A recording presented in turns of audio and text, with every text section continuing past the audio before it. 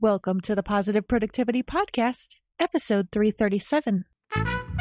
The Positive Productivity Podcast was created to empower entrepreneurs to achieve and appreciate personal and professional success. I'm your host, Kim Sutton, and if you're ready, let's jump into today's episode. Welcome back to another episode of Positive Productivity. I'm so happy to have you here. In the last episode that I did solo, episode 335, which was morning hack number 1, beat the coffee, I mentioned that I would come back in a future episode and talk about another morning hack that I have with my children to get them dressed and ready for the day quickly. If you listened to that episode, you may have been surprised to hear that on the days when we use the beat the coffee game, I can get them dressed and fed in just under 10 minutes, which beats the coffee maker while it's making the coffee every single time. But I have to share the hack that makes that possible. And that hack is bagging clothes. Now, in full disclosure, laundry is one of my least favorite household chores.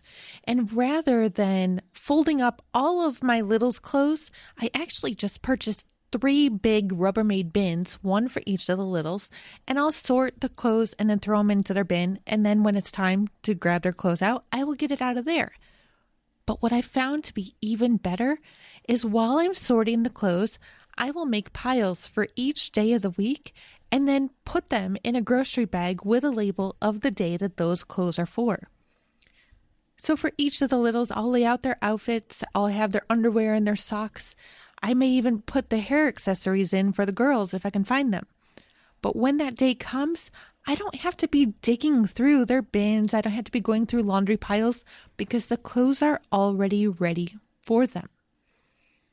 I wish I thought to do this for myself as well, but I haven't gotten there yet. Maybe I'll start that this weekend when I'm going through laundry. But as far as the littles are concerned, there's no question about what they're wearing on any given day. It's already been bagged.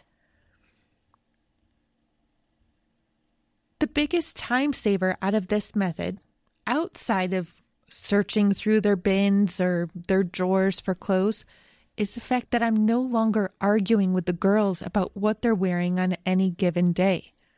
My girls are little divas, and they will change their mind about 8 times, even at 3 and 4 years old, about what they want to wear. But they know that mom has already laid out bags for each day of the week, and I'm not going to have this argument every single morning. What's in the bag is what you're wearing today.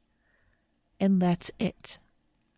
I would love to hear what morning hacks you have working in your house and how you get your kids up, fed, dressed, and out the door in a reasonable time period. So please visit the website at thekimsutton.com/pp337 and let me know what hacks you have in place. Now, with all this said, go forth and make it a positive and productive day. Thank you for tuning in to this episode of the Positive Productivity Podcast. When I'm not podcasting, I'm supporting 6 to 7 figure business coaches with their marketing automation and entrepreneurs like you through my coaching and mastermind programs. I want to invite you to visit thekimsutton.com to learn how I can help you take your business to the next level.